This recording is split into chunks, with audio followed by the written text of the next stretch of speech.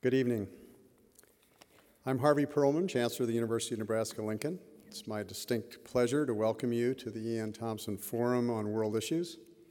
Founded by and named in honor of E.N. Jack Thompson, the forum is designed to engage Nebraska students and Nebraskans in issues affecting the world around us. We are deeply grateful to the Thompson family and the Cooper Foundation for their continuing support of this series.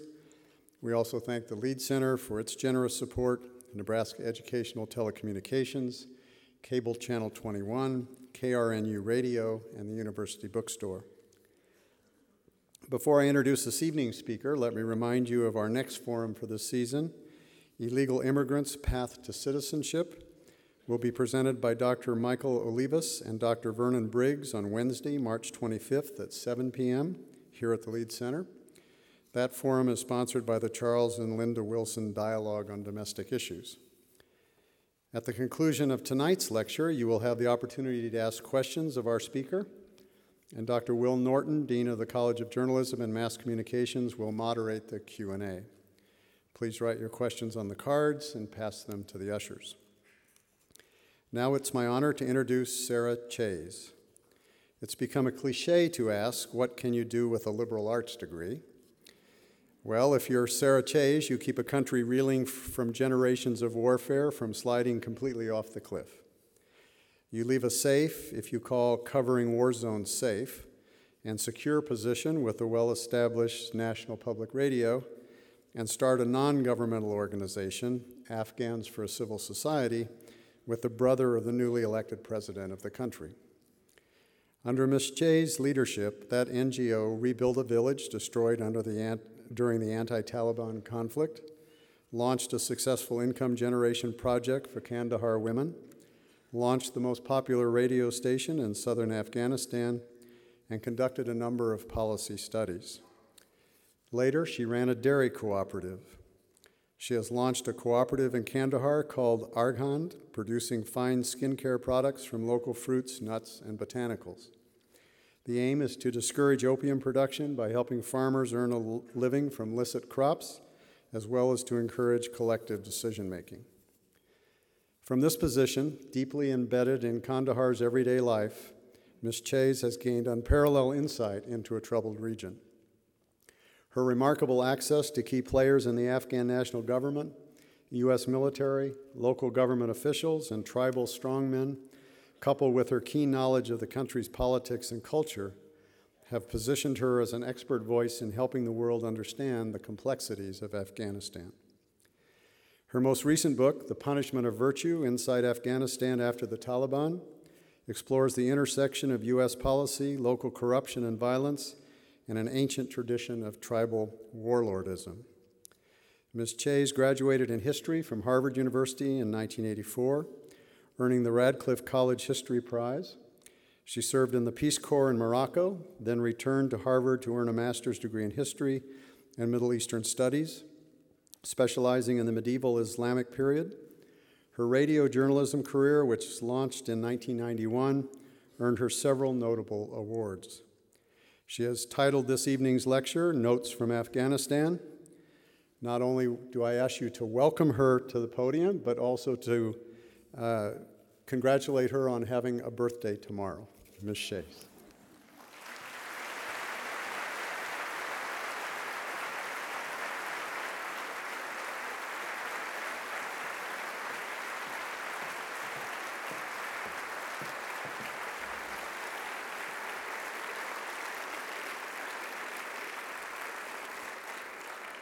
That was below the belt. It's a real honor and pleasure to be here. It's been wonderful to be on campus throughout the day, and I'm a little bit disconcerted because due to these lights, I actually can't see any of you folks. And it's very much my habit when I give a talk like this it's an interactive event, so I'm hoping that I will shortly adjust. Just a few further words before I launch what I wanted to say, to give you a sense of the perspective from which I'm speaking to you. And what basically happened was I was reporting the fall of the Taliban for National Public Radio. And it was the end of my rotation, and I was on my way out and was invited to dinner by one of my best kind of behind-the-scenes sources. And he was not someone I ever put a microphone in front of, but he gave me really precious understanding of the cultural context in which the events I was reporting were taking place. And that was President Karzai's uncle, who is a real canny, funny, perceptive, deep gentleman. And he invited me to dinner, and we talked all about, the challenges that would be facing Afghanistan, in particular, actually corruption. Right back then, we were thinking about this humanitarian free-for-all, this kind of tidal wave, supposedly, of humanitarian development assistance that was going to break over Afghanistan. And he was saying they're sharpening their teeth and they're sharpening their knives already to get a piece of this. And anyhow, we had a really lovely evening.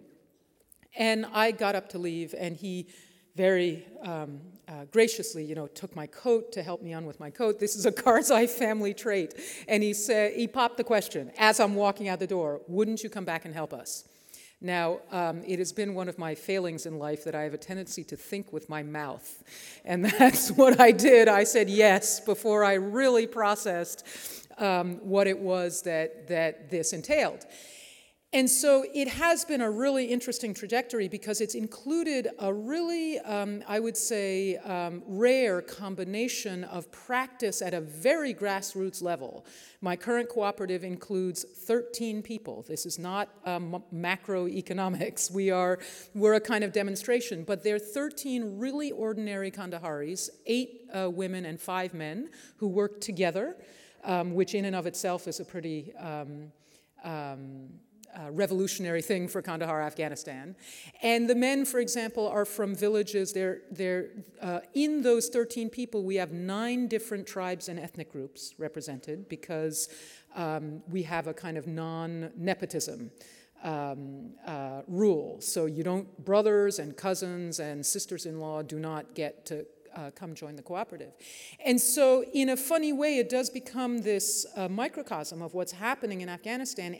And through those experiences, and then through contacts in both Afghan and international government officials, I can bring that kind of granular experience from the ground to the table to try to explain what the situation really is. And so it's not very kosher to do humanitarian or development activity and do policy at the same time. You're not sort of supposed to do that, but I found that it's an extremely enriching way to try to make sense of this problem. And so I guess given the incredible juncture in terms of Afghanistan's life that we meet each other at, meaning this is a couple of months into a new American administration that during its campaign made Afghanistan an important issue. I mean, there was a very clearly stated appeal during the campaign that it's time for us to approach this problem differently and give it a little bit more focus than it's had in the past 8 years. And yet, the policy of the new administration has not yet gelled. And so this turns out to be a really propitious moment to have this conversation. What I'd like to say is that on the one hand, I'm really excited by the level of talent, energy, and focus that already is being devoted to the problem in Afghanistan in Washington.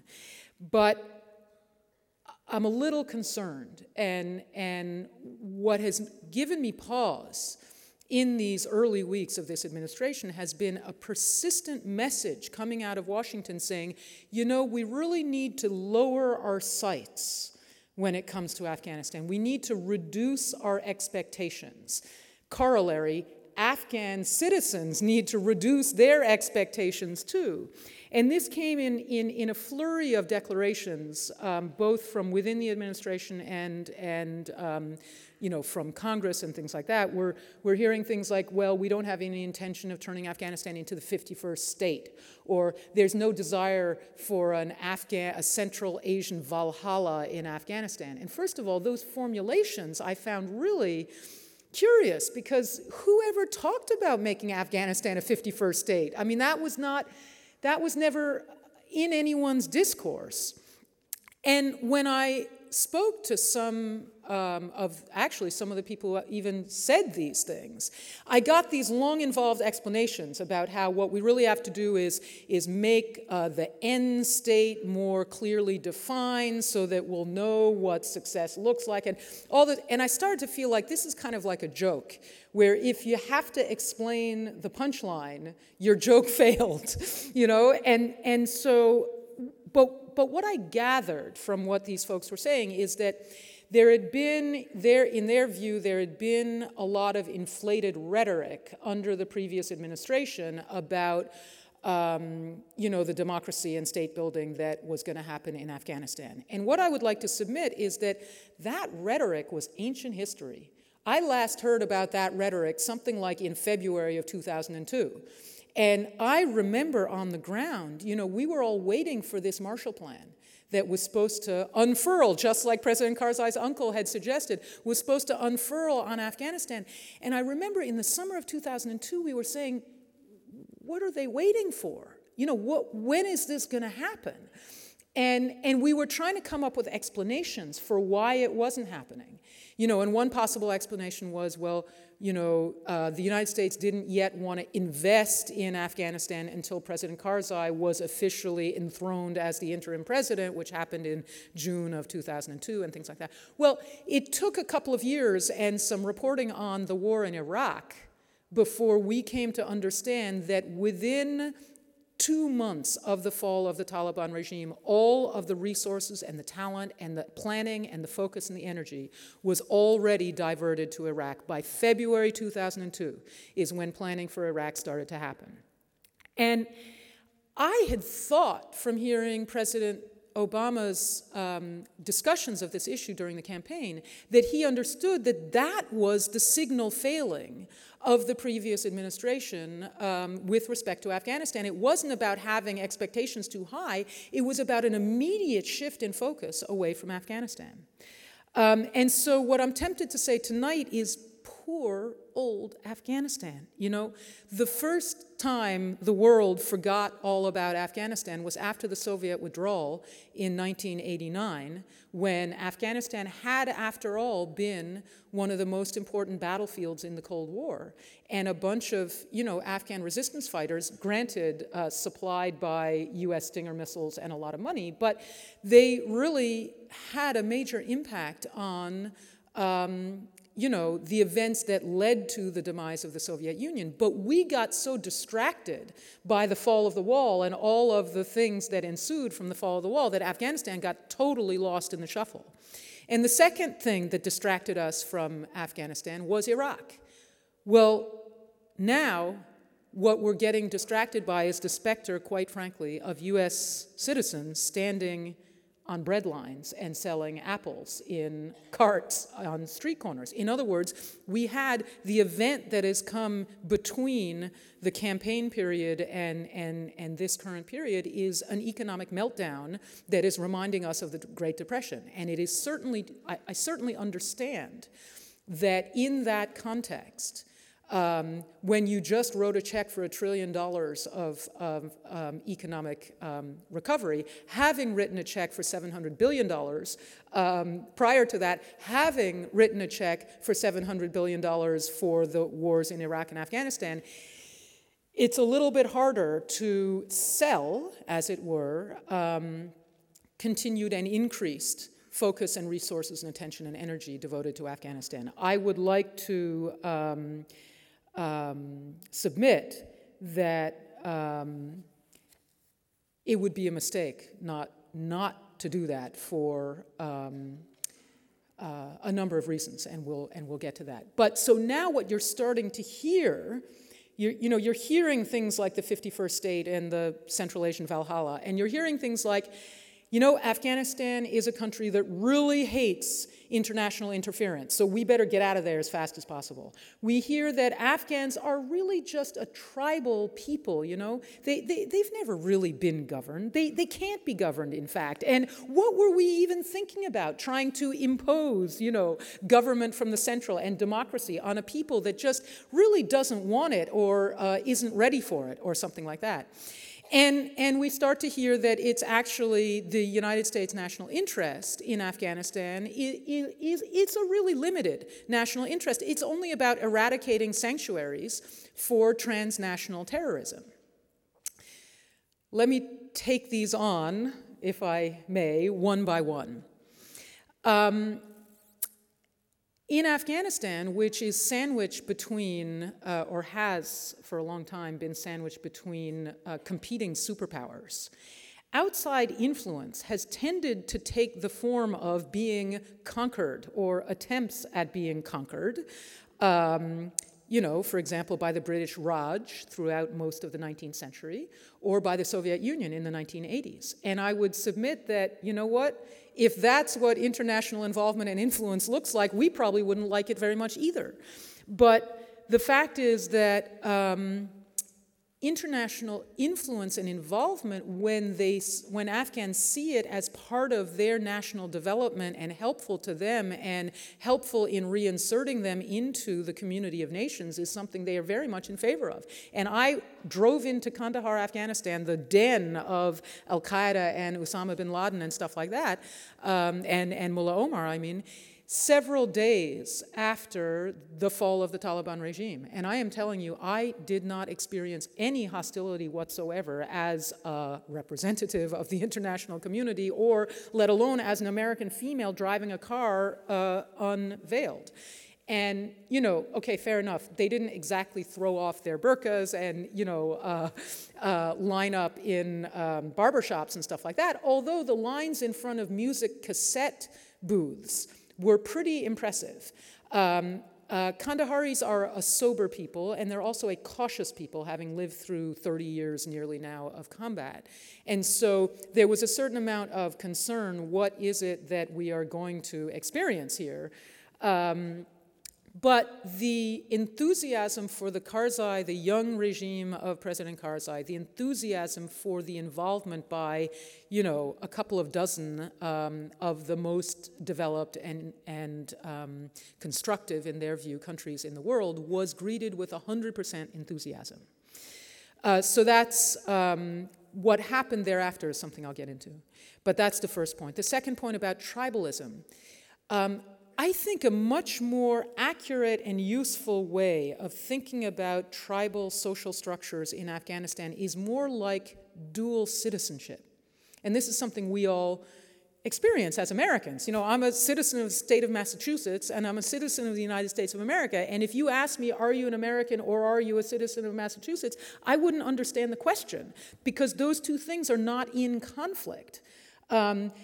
I'm fiercely loyal as a New Englander and all that stuff, and I understand that the state of Massachusetts has jurisdiction over certain aspects of my life, and the United States of America has jurisdiction over other aspects of my life.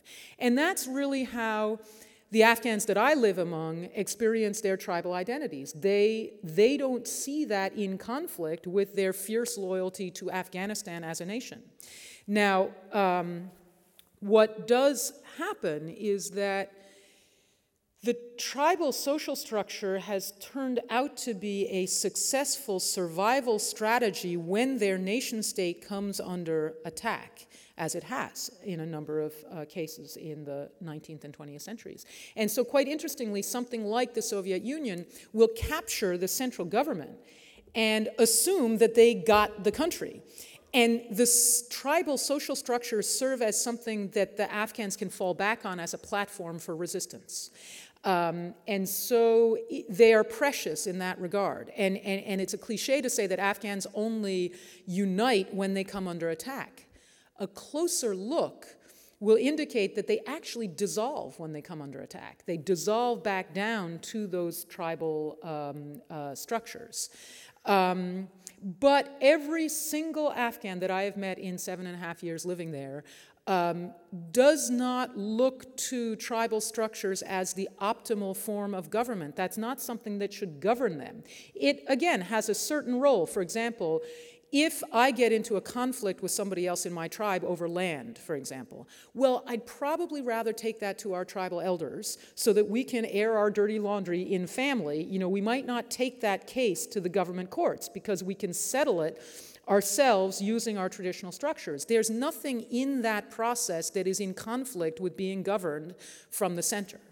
And every Afghan that I have ever met, spoken to, spent time with, harks back to the period throughout most of the last century during which Afghanistan was governed from the center by a proper government institution that had monopoly on the use of force, that could send a police officer to a village to bring a suspect for, in a criminal investigation to town for, this kind of thing. And they saw our arrival in Afghanistan as offering the opportunity to develop that kind of a government that was not tainted by religious extremism. The notion that, third point, the notion that really the U.S. national interest is kind of confined to the eradication of bases for transnational terrorism in Afghanistan. What I would submit is that was precisely the way the Afghanistan problem was approached by the previous administration. It was almost a kind of cowboys in Al-Qaeda. I watched it happening. In fact, as a reporter, I actually joined one of these posses, where you kind of gallop off. I mean, okay, we were in pickup trucks, we weren't on horses, but it really was, let's gallop off and chase Al-Qaeda with a posse. And, all right, we're in Nebraska, right? But in the Western movies, the posse is always made up of John Wayne. They're these upstanding, handsome, specimens of male American humanity, right? With stars on their chest and things like that. Well, I suspect that in real life, posses actually were much closer to resembling the outlaws they were chasing than we would like to admit. And that's precisely what we did in 2002, is that we needed some proxies, some posses, to go galloping off Al-Qaeda hunting with us. And what we did was seek out those people who were most likely to have a gripe with the Taliban. And what had happened, so let me just take a couple of steps back and say that during the Soviet occupation, as I said, Afghanistan kind of fell back onto its tribal structures as a platform to fight back against the Soviets.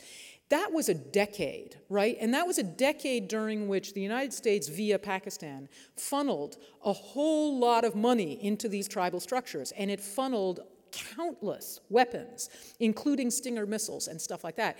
And so to use another metaphor, what I'd say is that the tribal structures almost developed like cancer tumors, so that those tribal leaders who had been accessible to their villages and their communities in a democratic fashion, where they were kind of first among equals, which is how Afghan indigenous democracy works, kind of grew beyond the capacity of the Afghan body politic to rein them in, like cancer cells. And you could look at the arrival of the Taliban in 1994 as something like a very painful operation that Afghanistan had to undergo in order to cut those cancer cells out of the body politic. And that's one of the things that the Taliban did, for which they remained appreciated, especially in the Afghan South afterwards, was they threw the warlords out of town. They killed them or they exiled them. And so what did we do in 2001 is we basically, to extend the metaphor, we took a syringe, sucked up the cancer cells and re-injected them into the body politic. To go back to the other metaphor, the posse metaphor, we got these warlords who had been banished from the country, and we made them our proxies in the fight to eradicate the sanctuaries for transnational terrorism. And that might have made some sense militarily. But the next problem was we installed them in positions of political power. And I, again, watched this happening. And to my dumbfounded amazement, I watched U.S. Special Forces basically help one of these thugs take control over Kandahar militarily when President Karzai was already in possession of the town and had appointed somebody else to be governor of the province. And I'm saying, wait a second. We are supporting President Karzai as the president of this country. He has been named in the Bonn Conference and all that stuff, and he has made a presidential decision, which is to appoint so-and-so to be governor of Kandahar, and we are now supporting this other warlord to take the governorship away by force from that guy. And I said, oh my God, this is going to be a nightmare. And in fact, I wanted that to be the first story that I filed upon my arrival in Kandahar. And NPR actually was not interested in that story. They said, well, we'll get into intra-Afghan rivalries later on. We want you to do Mullah Omar sightseeing. And my position was, they didn't put it that way. They said, go to Mullah Omar's house and tell us what it looks like and all that stuff. And my position was, we should have done the Mullah Omar story back in 1998. Let alone 1996. But that was when that was a really important story. Now we all know what a terrible fellow he is. This is the story that is going to determine what the next couple of years looks like. And indeed, that's exactly what proved to be the case. And so what we did is we put these folks in positions of power, and we didn't pay any attention to how they were governing. All we paid attention to was how much they were helping us chase al-Qaeda. And so I saw surreal situations, like in those very, very early days still, I went to visit the hospital in Kandahar, which was an abomination. But I went to visit it because there were still about 10 al-Qaeda holdouts sitting there. I mean, it was classic with the, grenades that they were cradling against their stomachs. And I mean, it was, And while I was there, I saw a young boy about 9 years old get wheeled into the hospital with most of the top of his arm shot off. And I said, what happened? And his father said, well, this was during Ramadan, when you can't eat, drink, smoke, or do some other things between dawn and dusk. And he had noticed that one of the militia members of this same guy who stole the governorship was smoking. 9-year-old kid, why are you breaking your fast? That's what he asked. And the guy leveled his Kalashnikov and shot off half of the kid's upper arm. And this militiaman was dressed in a U.S. Army uniform that had been issued to him. And this was the issue. This was the problem for the Afghan population throughout 2002, is they were really concerned about the security situation. There were no Taliban in southern Afghanistan. There weren't any. They were gone. The security problems that the population was facing were caused by the militias that had been put together by these proxies that we were using, by these warlords that we were using in our anti-al-Qaeda fight. And they were shaking people down, they were kidnapping people for ransom, they were stealing people's land, they were arrogating the lucrative contracts with the American military base, they were all of that stuff. And frankly, from that day to this, we have not called any of these people to account. We have been supporting them with our moral support, with our weaponry, with our money, and never asking them how they are treating, how they are governing their population. And so you're in this kind of surreal situation where we're saying, oh, this is an Afghan government, we can't interfere, The Afghans don't like it when you interfere with their government. And the Afghans are saying, what Afghan government? You brought these people here, you installed them in power over us, you have given them free reign over us, and now you expect us to be able to redress this balance? We need you to call these dogs to heel. And this is this kind of cognitive dissonance that I've been trying to bridge for years, and I cannot get a lot of the international officials to get their heads around this issue. And so that's why I get a little bit concerned when I hear the new American administration saying maybe we should just treat Afghanistan as a narrow counterterrorism campaign and forget about all the rest. Because I say, wait a second, that's what we've been doing for the last 7 years. And here's what the result has been.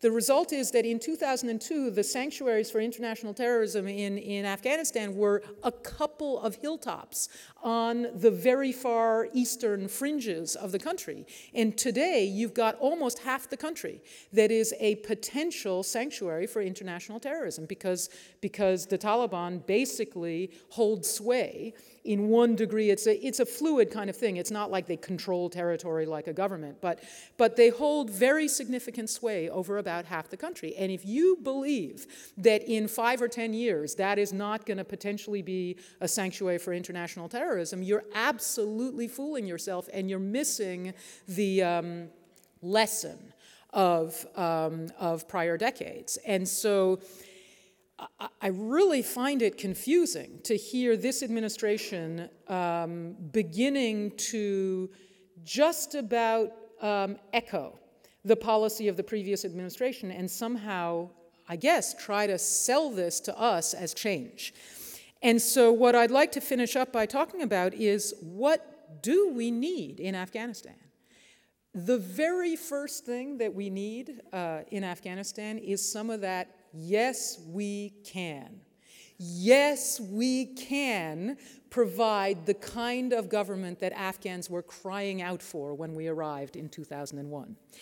What does that start to look like in a gritty and concrete sort of way? Number one, troops. Yes, we do need more troops, and that may sound counterintuitive, but I'd like to dwell on that for a second, and first of all point out that by comparison to Kosovo in 1999, there is 1/20th of the troop density per population in Afghanistan as there was in Kosovo in 1999. This is a grievously under-resourced theater, if you will, when I would argue that the strategic significance to what the whole world is going to look like in the 21st century of Afghanistan compared to Kosovo is much higher. So you're not talking about by sending 17,000 or even 30,000 more troops to Afghanistan, that is not turning Afghanistan into an armed camp. Secondly, and this is something that was really counterintuitive to me, but that I came to understand by watching it, it actually turns out that more troops can have a lighter footprint than less troops. And there are a couple of ways that I've seen this play out. One is that there was a situation a year ago, October, where a very critical and beautiful district just north of Kandahar city was going to come under attack by the Taliban. And this is an attack from outside. The population of that district did not want the Taliban there. They had had a tribal elder who was very powerful and very well respected in the community, and he had held that place, and he had scared the Taliban and prevented them from making moves. And he died of a heart attack a year ago, October. And I literally went to the Canadian commander, the one-star general, who it's a Canadian lead in Kandahar province, and I said, Guy, he's French-Canadian, you are going to have an attack on Arghandab district within the next couple of weeks. And he kind of looked at me and said, I was going to focus on Arghandab, but I don't have the men. I cannot move the men from where they're currently deployed and move them to prevent an attack on Arghandab. And I had talked to some of these old resistance fighters and actually gotten some tactics. You know, I asked them, you guys know how to fight here. You fought here for a decade. How would you do it? And they explained exactly where you would put the kind of little forward operating bases or something like that, little outposts that were in the desert where there isn't any habitation or anything like that. And you could see where the Taliban would be coming down from if they're coming down from the north. And you'd be able to cut them off before they reach the district of Arghandab. But that Canadian commander simply didn't have the men to do it, and sure enough, exactly 2 weeks after the death of Mullah Naqib, the Taliban attacked Arghandab district. They got inside the district. Then, of course, the Canadians had to counterattack. But then they were counterattacking in a heavily populated, beautifully, it's an orchard area, so it's full of pomegranate orchards and stuff like that. And they're destroying trees and they're damaging buildings and stuff like that. So having too few troops means that sometimes you do more damage than if you have more troops. And the other point in that regard is you use heavier ordnance, getting very technical, but there are cases where you've got, a unit of troops that are being fired on by a couple of guys in a machine gun, and they don't have enough infantry to deal with it in an infantry fashion, so they call down a 500-pound bomb, literally on 3 guys with a machine gun. First of all, it's really expensive, and second of all, if there are civilians around, you can guarantee that civilians are going to get killed. So more troops, but it's really important for the troops to have a different focus from what they've had in the past. And what I do have to say that's been really impressive to me is to watch how the United States Army has evolved, particularly in about the last 2 or 3 years. And it turns out that, when you are an officer and you're losing men, you don't like it, and you start to get self-critical. And that's what I've seen in the U.S. Army. It has been absolutely visible.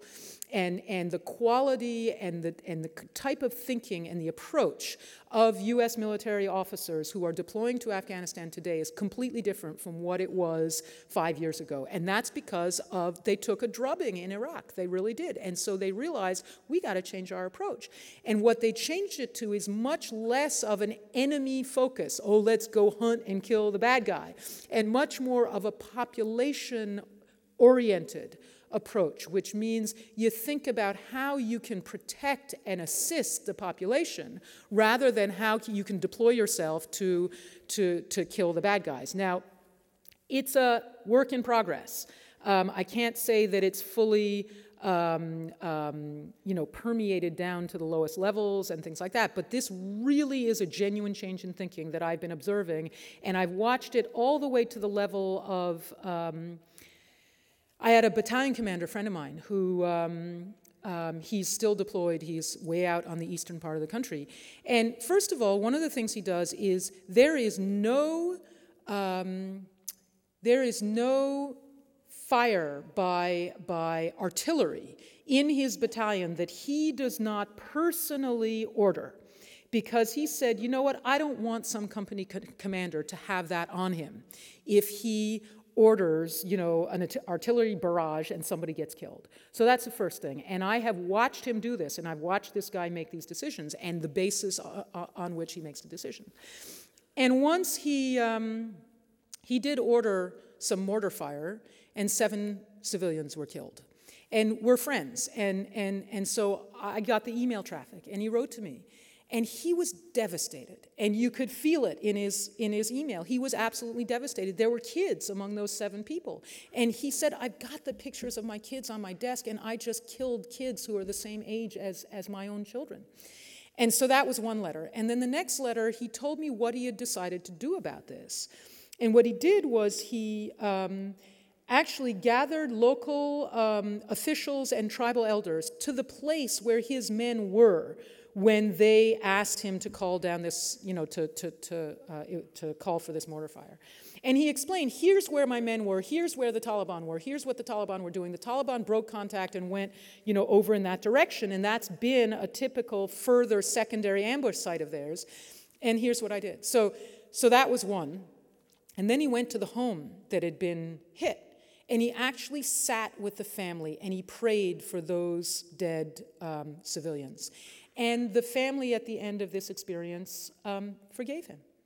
And I think that kind of an attitude to things that do happen in war would make an enormous difference in Afghanistan. And I think that sort of attitude is not something that I saw 3, 4, or 5 years ago. The other thing that we need to do is mentoring and partnering with Afghan military units. That's already happening, and it's been very successful. I watched the Afghan National Army deploy to southern Afghanistan, and it was a disaster. They were doing the same thing. They were beating people up. They were stealing things from shops. Most of them were from the northern part of the country, and so they actually didn't speak Pashto, which is our language in southern Afghanistan. And I even find it offensive when I get stopped by an army officer and he starts addressing me in Dari, which is not the local language, and he's a little bit gruff when I can't answer him in Dari, and I can't answer him in Pashto, and I'll give it back to him and I say, hey, don't you speak the language? But Pashtuns were experiencing actually quite a bit of discrimination on the part of the Afghan National Army. And one of the things that NATO and U.S. forces have done is put embedded mentors and trainers into the Afghan National Army, and the difference is unbelievable in a period of 2 years. This is the most professional branch of Afghan government. And the Afghan population is turned around on it, loves the army because of their professionalism and the way they treat the population. And so what I started wondering is, let's see, why is it intrinsically harder to be a lieutenant, for example, in the Afghan National Army than it is to be a mayor or to be the head of the public health department for Kandahar province or something like that? Let's get some, embedded mentors in with civilians. And I'm going to come back to that in a second, because I jumped my own gun just a little bit. But basically, what we need to really think about is what's always come last, which is governance. You keep hearing, we're going to do security first to create space for governance. Instead, we need to change our focus to look at governance first, because when the Afghan population is happy with the way they're being treated by their government officials, they're going to pull away from the Taliban anyway. They're going to pull away. The only reason that they're beginning to sidle over to the Taliban is because, once again, just like back in 1994, it's the only apparent option or alternative to the reigning chaos that they are currently experiencing. So you focus on governance first, and you get all sorts of cascading positive effects. Another way of doing that is redress of grievances. For example, in Kandahar right now, a very important government official has expropriated 600 acres of land, and what he's doing right now is he is trying to sell it off at 1/10 the market value in exchange for a vote for President Karzai. So you both have theft of land and you have distortion of the electoral process. And nobody, none of us, none of the international community is saying anything about this. So one of the things I've suggested is putting together kind of committees for the redress of grievances. And you have to have a heavy international presence on those committees, because Afghans are not in, they're just, the balance of power is so heavily tilted against them that they can't stick their necks out and achieve any redress on their own. But if you put the military commander, the State Department representative, or the NATO ally equivalent thereof, development agency representative on that committee, 4 or 5 Afghans of stature and independence and respect in the community for their integrity, give them some police resources who would get some training in criminal investigations instead of just counterterrorism, and collect and vet grievances against the government. And when you get big ones like this land grab, which is affecting a whole village and by extension its tribe, you take that on and you start by simply putting pressure on the Afghan official concerned. And I've experienced this because I've done it with the previous governor of Kandahar, where he was, again, it was a land issue that had to do with the manufacturers and obtaining title deed to land in the industrial zone. And I cajoled this guy. I mean, we had a relationship, and so I could kind of get away with this in a way that Afghans certainly couldn't. And I brought this up to him. First of all, I had access to him. I could come see the guy whenever I wanted to, which Afghans couldn't. And I said, look, you need to work on this issue. And he said, I don't want to talk about it. And I said, you have to. You're the governor, and this is your job. You have to talk about land in the industrial zone. And he said, okay, I'll call you tomorrow. And I said, And I actually went to his desk and took his calendar off his desk, and I said, oh, you are free at 11 o'clock tomorrow morning. I will see you at 11 o'clock, and I'm going to have some manufacturers in tow. And that's what started out the process. Then I didn't govern for him. I just, by constantly asking the question. So then I let the manufacturers negotiate the issue and work it. But I would keep calling into them and saying, hey, how's that thing going? And it was funny because I would hear, oh, it's going great. We thank you so much. Now it's just in the, Registry of Public Deeds office. And then I'd go away for a month and I'd call back and I'd say, where's your land title issue? And they say, you know what, it actually clogged up in the Registry of Public Deeds office, So then I'd have to call the governor again, and I would say, you know what, this issue has clogged up in the. It took 15 months to solve it. And it took a fired mayor to solve it. But we did get it solved, and I would submit that had I had a couple of stars up here, things probably would have gotten settled a lot faster than, as Sarah the soap maker, right? So committees for redress that are backed up then by, so what they do is they provide the grist for the guy with stars to bring up to the governor. Let's say the governor has a direct line to President Karzai, which some of them do, and the governor calls President Karzai. Then what happens? What you need to have, this is where political determination comes in. This has to be a policy of the United States government, so that that one-star general who may own, whatever, be in charge of 5 provinces, he's got a direct line to the ambassador. And the ambassador accepts that when one of these grievances gets clogged up at the national level, the ambassador will push it with President Karzai. And I am telling you that just that degree of pressure will have an enormous impact on the behavior of Afghan government officials. And then we don't have to get into the king-making game. We don't have to get into the game of, should it be President Karzai, or should it be somebody else, or should it be this governor or that governor? Because you kind of put screws in whichever governor happens to be present at the time. And this makes a lot of international officials very uncomfortable, because we go back to the Afghans don't like interference from abroad story. And again, I would just like to reiterate, the Afghans are crying out for this. I have been kind of talking about this redress of grievances thing for a couple of years now. And international officials all tell me, oh, we can't possibly do that. We can't interfere so much with the Afghan government. And the Afghans are saying, please, oh my God, this would be the greatest thing if you guys would set this up. So that's one of the types of mechanisms that could be. And then let me come back to civilian mentors. President Obama, in his inaugural address, made a really moving plea. It wasn't quite ask not what your country can do for you, but it was in that vein about service, and not always just thinking about what we're going to do to advance our own careers or whatever it might be, but are there ways that we can serve either in this country or outside this country? What I would love him to do is make that notion concrete with respect to Afghanistan and put out an appeal for, let's start with 100, that's not a lot. I want 100 former US mayors, heads of public health departments, heads of electricity departments, U.S. attorneys. I've got a U.S. attorney, so all I need is 99. I've got the U.S. attorney for the eastern half of the state of Kansas. And I want people who are about to retire or recently retired.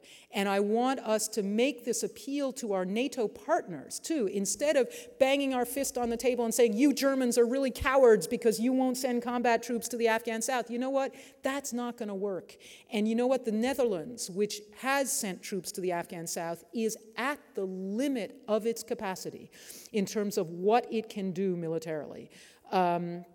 And there are public opinion issues that our NATO partners are facing. And I think we need to be a little bit more sympathetic to those issues. But you know what Europeans really know how to do beautifully is run cities and run, water agencies based on river watersheds and stuff like that. Give me 20 from each of 5 European NATO member countries. And let's put together a kind of senior corps that will go to Afghanistan and spend a year or 2 years mentoring. We can do, with 200 people, we can easily do 5 pilot provinces. And that will be such an extraordinary demonstration of what it is that we really do have to offer. And I submit that only by going this broad spectrum route are we ever going to durably reduce the sanctuaries for international terrorism in Afghanistan. This is something we can get into in question and answer, but my own feeling about what Afghanistan is about is much broader than just sanctuaries for international terrorism. It really has to do with what kind of a century we want to live in. And we just came through a century that was about with us or against us, that was about clash of civilizations. Back then, remember, it was communism and capitalism, and that was the big clash of civilizations. Well, isn't it funny that the second communism falls, we suddenly have a brand new clash of civilizations, right? I don't believe in that way of thinking about the world. I believe that we are a collection of intimately and intricately intertwined civilizations that have things to learn from and teach each other, and we are not going to defeat each other's civilizations. And so what I think Afghanistan is about is, can we, through how Afghanistan and of course Iraq also, but I don't live there, can we move the direction that we're taking in this century toward interconnectedness and not us against them. So I actually think the stakes are even higher than international terrorism. But even if you say the stakes are just international terrorism, you gotta go broad spectrum, and then you're gonna get an interconnected world. So the benefits are much wider also. Thank you very much, all of you, for coming.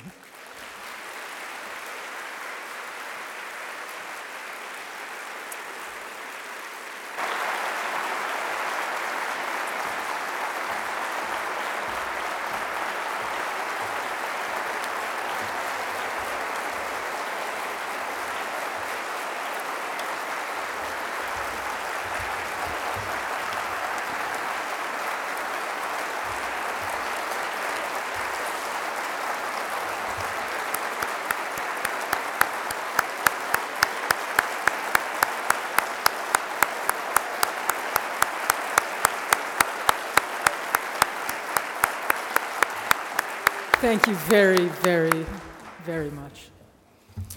While they're collecting the other questions, Sarah, let's begin with a question from the Ian Thompson Scholars. You have lived and worked in Afghanistan as a reporter, an NGO worker, and a business owner.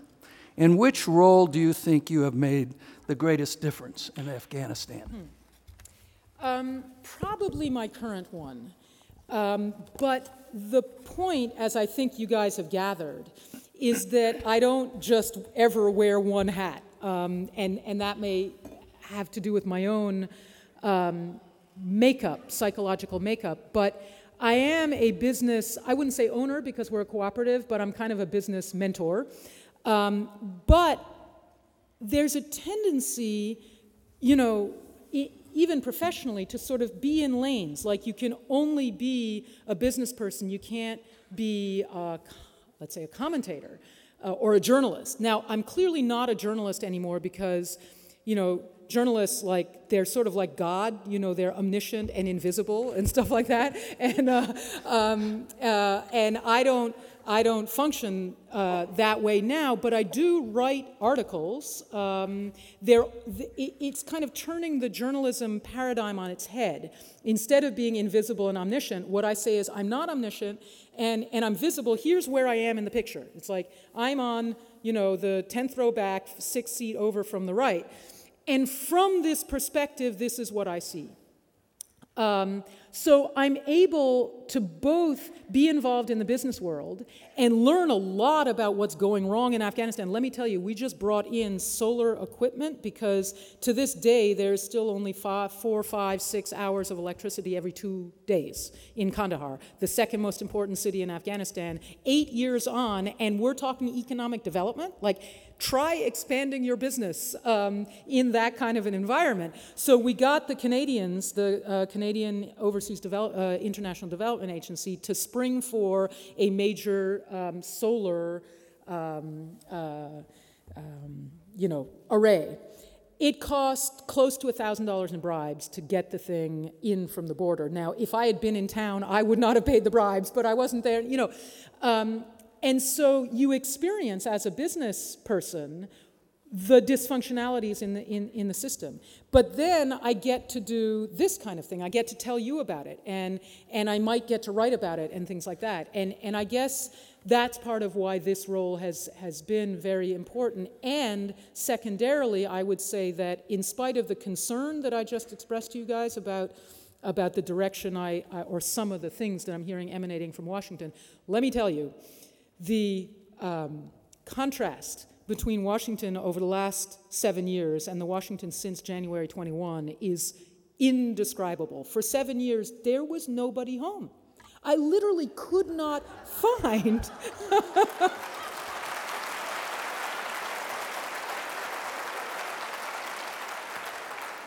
find me the locus of decision-making on Afghanistan in Washington. There weren't none.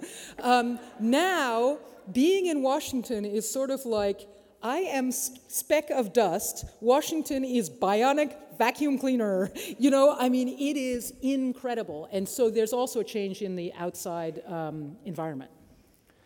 How are you still alive?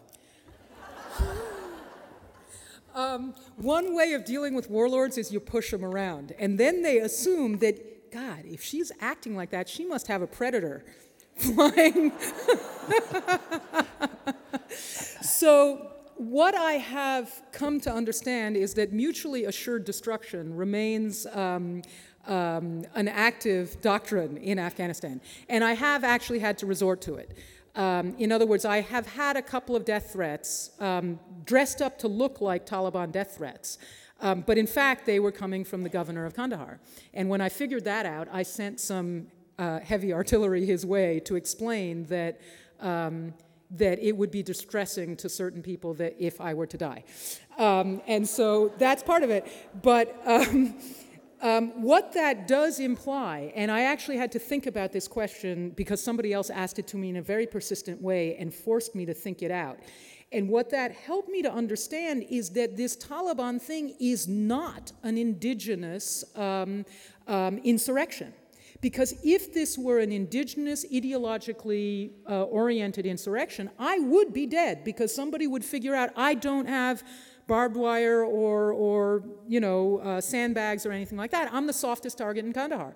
And somebody would have decided that the ticket to heaven was to kill the American lady who drives around with a big mouth, you know. And therefore, what that implies is that there's a lot of control over this operation. And that control is exercised across the border in Pakistan. And let's just look at the calculus a little bit. The United States government is providing $1 billion a year to the Pakistani military, which is, on the side, fomenting the Taliban resurgence, right? If a lot of American civilians started showing up dead, maybe Washington would re-examine its Pakistan policy. So quite interestingly, up until 2007, not a single American civilian was touched. Not a single British civilian was touched. Not a single Canadian civilian was touched. Ironically, the civilians who were getting targeted were from the very organizations and countries that you would have expected would not be targeted. It was the ICRC. Find me a more neutral. They actually provide medical care to the Taliban. Why did they get assassinated? Doctors Without Borders, the French, the Germans, and things like that. And that's what really one of the data points that convinced me further of the Pakistani involvement in this Taliban so-called resurgence. Now our policy is beginning to change, and so I'm a little bit more mobile, let's say, than I used to be. How can we best influence our leaders individually and collectively to push forward this vision of Afghanistan which you have detailed? I think this is a very pregnant moment, a very propitious moment for just that. If you had asked me this question a year ago, I have to say I would have shrugged my shoulders because, again, I wouldn't have known who was making the decisions. Now, what I would honestly advise you all to do is get out your pens and papers, pieces of paper. And I would write letters in particular to where a lot of the decision-making is going to happen is in the State Department. Ambassador Holbrooke is going to be a phenomenally powerful member of this team. I think the State Department, Secretary Clinton, there's an issue that we haven't gotten into yet, which we may in the questions, which is negotiating with the Taliban. I think that if you've followed my drift up till now, you'll see that negotiating with the Taliban is not relevant to this problem because we're not dealing with an indigenous insurgency like Hamas or like the IRA. We're dealing really with something that belongs to Pakistan. So if you want to cede part of Afghanistan to Pakistan, That's another issue. That's something you might do through negotiations. But let me remind you that if if there is some kind of deal of power for peace with the Taliban, guess who's going to get sold out? The women. And I suspect that Hillary Clinton is not going to be very anxious to be part of a program that is going to sell the female population of Afghanistan downriver. So she might be an interesting person to send a letter to. I think the White House also, and oddly enough, CENTCOM. General Petraeus answers his mail. And so you might consider writing to General Petraeus. Congress, obviously, and newspapers. I've found that the New York Times is taking a pretty ideological bent on this thing, and they could use some redirection from their readership. What is the role, if any, of China in Afghanistan? And a second question, and where do we do we sign up for the Senior Corps? All right. Thank you. Yes, second questions of that order are allowed. China, I don't have much experience of Chinese influence in Afghanistan. There is some, but it tends to be economic. So, for example, there is a copper mine in the east of Afghanistan that I think China has bought. I don't know exactly what the details of the contract are and things like that, but that is an issue where, again, these are natural resources of the country. I would love to look at that contract and see what rights they got for how much money and where that money went to and whether it's really having as much of an impact on the Afghan budget as it ought to. I mean, mineral resources of that country are getting thrown away and shouldn't be. But I don't see a desire on the part of China to kind of take over part of the Afghan part of Afghanistan directly or by proxy the way I do by Pakistan. I also don't see that on the part of Iran. Iran is much more economically active on the western part of the country, but it really is an effort to subjugate the Afghan economy to the Iranian economy. That I see much more than I see arms shipments or anything like that. Senior Corps, watch this space. I'm working it really hard, and so I might leave my email address and have you write into me, but I really think that, and I'm really glad you asked the question, because another thing I keep hearing from officials when I suggest it to them is nobody would do that. And I say, post the jobs. In 300 million Americans, we are going to come up with 100 talented, experienced, dedicated people who can make a difference. What are you talking about? Are we that, Are we that bereft now of inspiration and adventurism? And I can't believe it. I just don't believe it. So thanks for asking that. What possible alternative cash crop could compete with or supplant the traditional opium trade, given the limitations of high elevation environment, the demands of warlord factionalism, Karzai's endemically corrupt regime, and the urgencies framed by its recent past, Afghans' recent past? First of all, opium is not a traditional crop in Afghanistan. It really started to make headway in order to finance the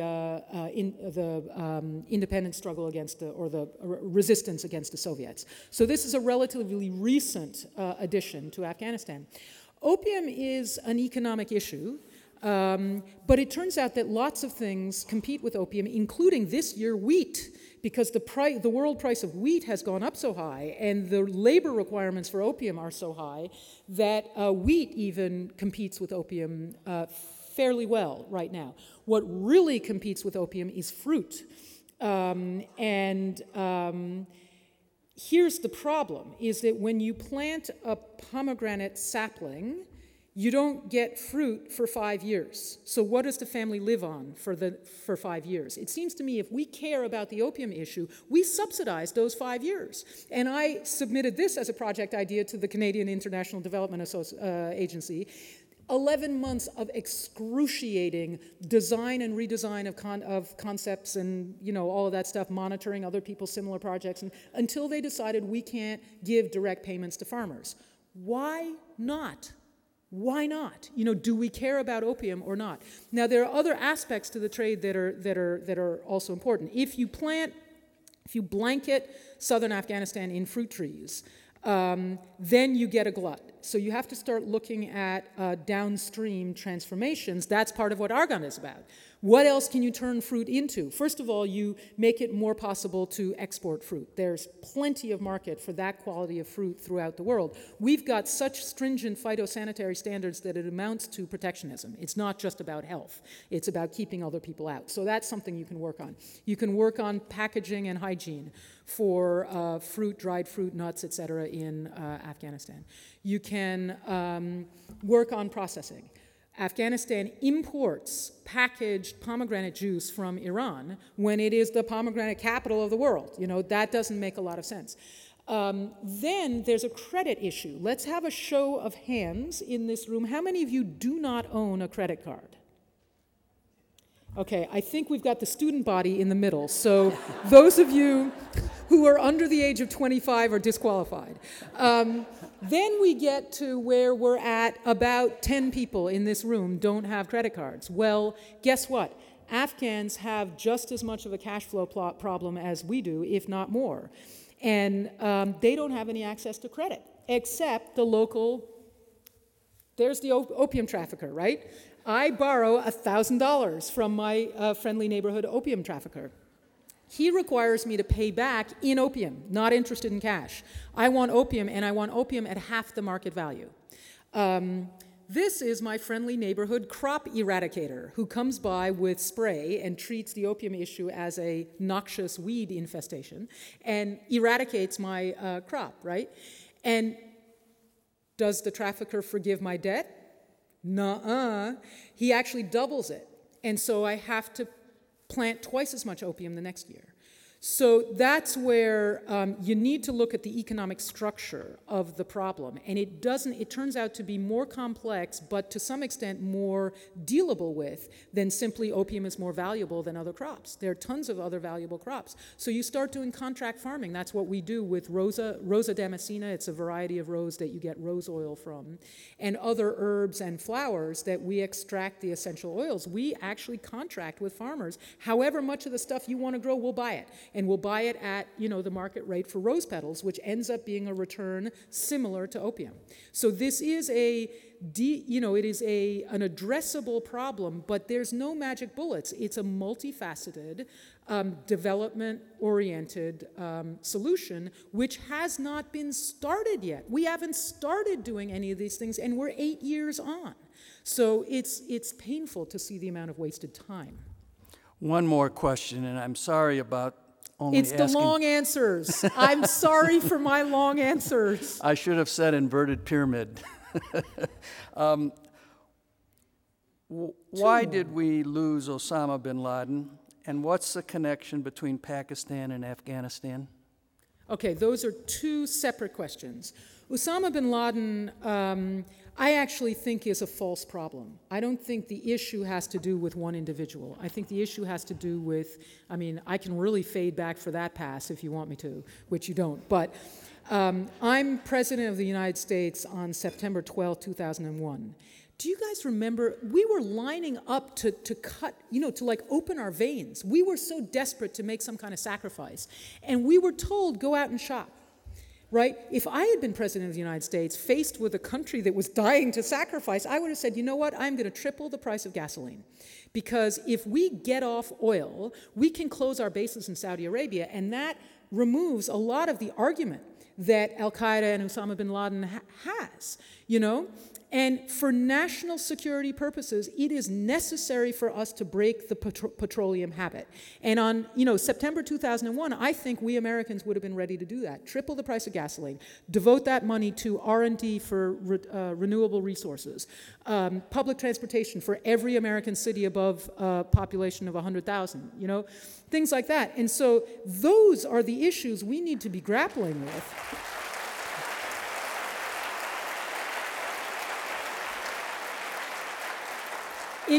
it creates jobs too. Now, we may be seeing ourselves moving in some of those directions now, but again, we lost 8 years, and we're not going to do it as dramatically as we could have then. And I think those are the issues that make much more of a difference than the one individual, Osama bin Laden. He's not relevant to the problem, really. He's a symbol. He's a figurehead.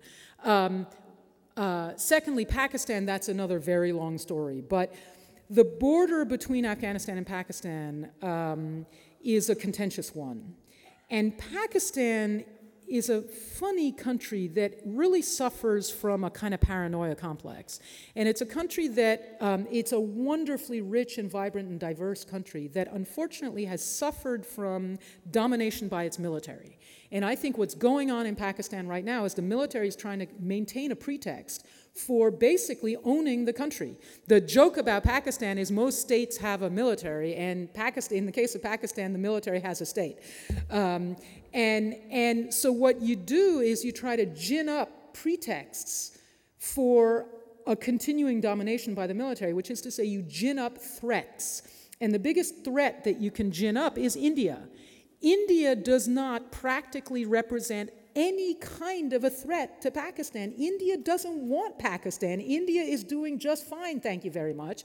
But then what happens is the Pakistani military intelligence agency foments, for example, bombings in Mumbai and leaves its fingerprints very visibly all over those bombings. What is the objective? The objective is to anger India to the point that India might just start to constitute a threat to Pakistan, in which case the Pakistani military has a rationale to maintain its dominance over the government. And part of that picture is that it sees Afghanistan as its kind of backyard, as the place where it fades back to pass from. And so there's been this desire on the part of the Pakistani military to control Afghanistan in whole or in part directly or usually by proxy. And that is a policy that really has not changed very much to this day. Are you sure that's all we have time for? I would love to go on, but we want to thank you for this great presentation tonight. Thank you.